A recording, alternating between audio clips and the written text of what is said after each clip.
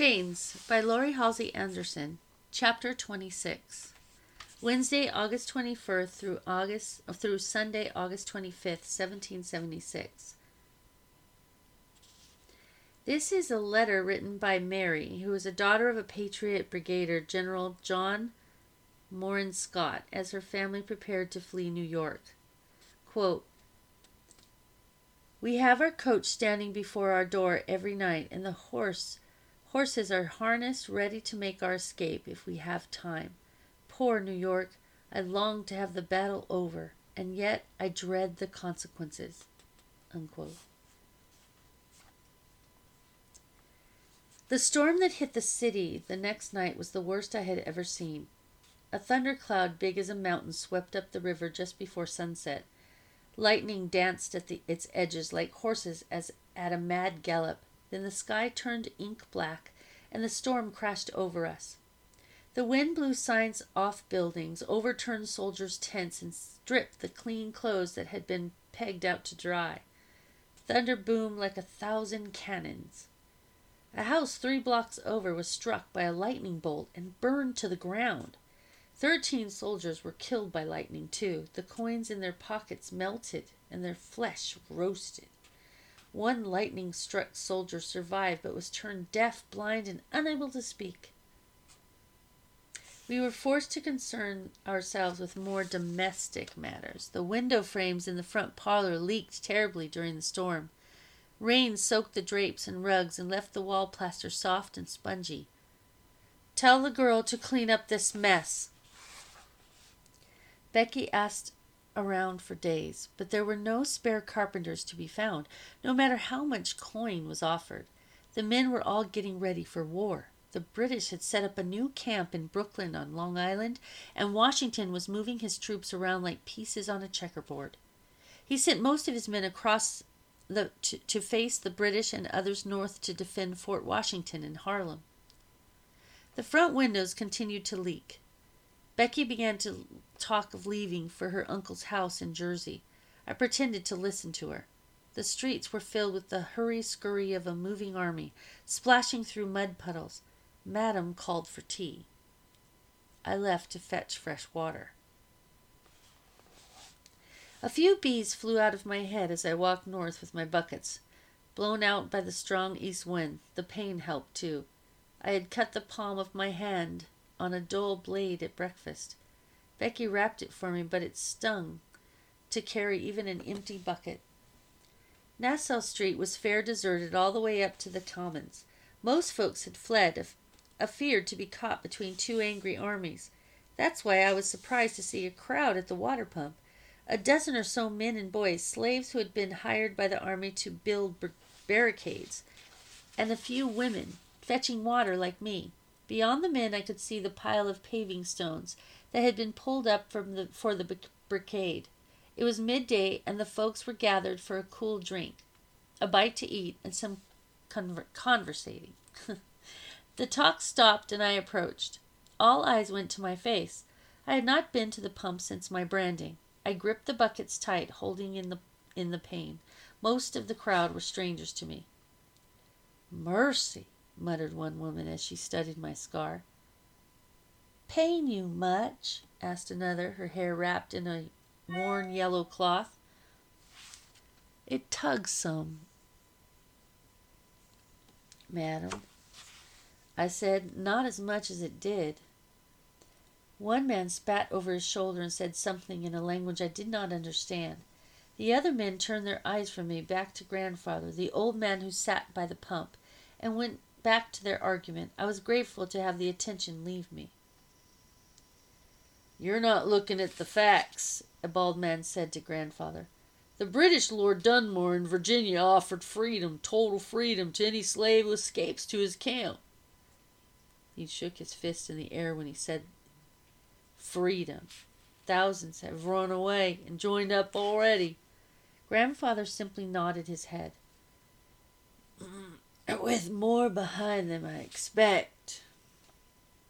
The second man, this one with neatly trimmed hair, leaned on his shovel. "Dunmore freed the Virginia slaves so the crops would go unharvested and ruin the planters." The British care not for us, they care only for victory. Some patriots own slaves, yes, but you must listen to their words. All men created equal. The words come first. They'll pull the deeds and the justice behind them. You're a fool, the bald man said. He motioned to the piles of paving stones and the logs waiting to be dragged into position. We should sabotage the barricades. If the British win, we'll all be free. Shh, several people scolded. I blinked. The bees in my head fell silent and hugged their wings tight to their bodies. The British would free us? All of us? The men fell to arguing with each other, the women chiming in occasionally. Finally, the bald man raised his hands. One of us here was privy to the rebel plans, worked with one of the bosses there. Tell us, Curson boy, what do you think of the rebel lies? At the sound of his name, Curson stepped forward from the side of the building where he had been sitting in the shade. He looked even more changed than he had the week before. What was different? What say you? Grandfather asked. I say I'm an American, Curson said. An American soldier. It was his clothes. When I first met him, he was dressed like the house servant of a wealthy man, which he was. Now the tailored waistcoat was gone, and his shirt was dirty with sweat and mud. It hung over a pair of working man's breeches and were cut off below his knee. He did not have any stockings or shoes. Even his fancy red hat was flecked with mud. The wind caught at my skirts and swirled them around my ankles. Did he say soldier? The first man laughed. You're an American slave.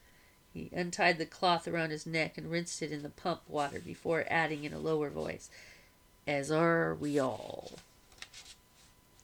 Curson shook his head. He was still stubborn as ever, if a bit worn. Not me. Not for long. Master Bellingham promised me freedom for enlisting in his place. And you believe him?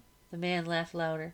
He's feeding you to the cannon so he can be safe. If you don't die, he'll stick your neck under his boot again. Lower your voices. Grandfather held up a shaky hand and motioned to me.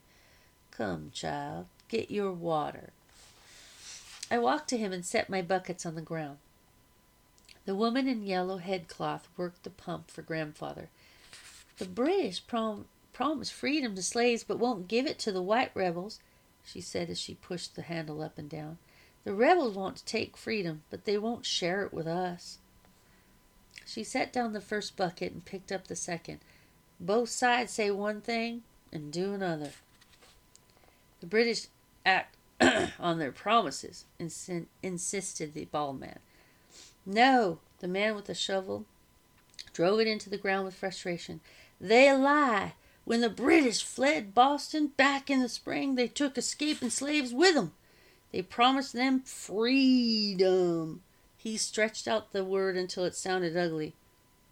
Where are those slaves now? No one answered him. I'll tell you, he continued. Forced into the Louisbourg coal mines in Canada. They work and die under the ground. They never see the sun and they'll never taste your freedom. We stood in silence as the pump handle creaked. At least Grandfather chuckled. This is not funny, old man, said the fellow with the shovel. Young people are always funny, he said. Funny and foolish. The woman in the yellow headcloth finished filling the second bucket. What do you mean, Grandfather? This is not our fight, the old man said. British or American, that is not the choice.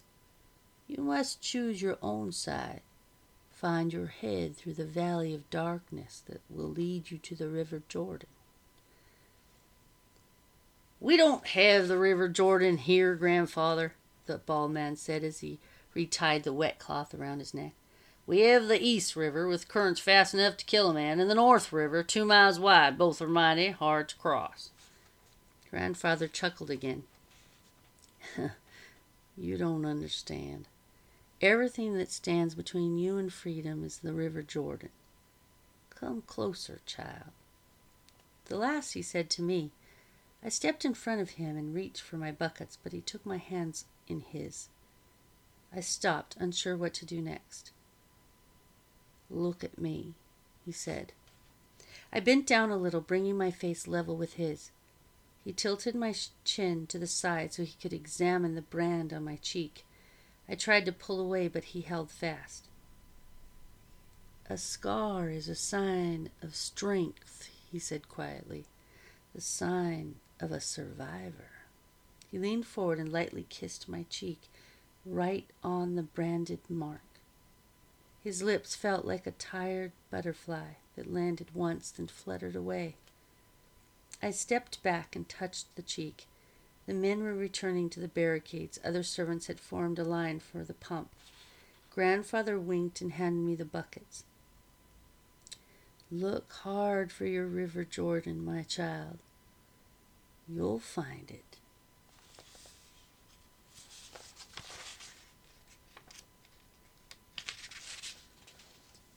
Carrying those full buckets back to the Lochtons was powerful hard. The cut on my left hand pained me too much to use it, and my right hand was not big enough, my arm not strong enough, to carry 2 buckets at once. I journeyed in a crow hop fashion, carrying 1 bucket for 20 strides, setting it down, then returning to fetch the second bucket and carrying it forward to meet its partner. I made slow progress in this manner for 2 blocks when Curson joined me. He would not look at me, didn't say a word neither.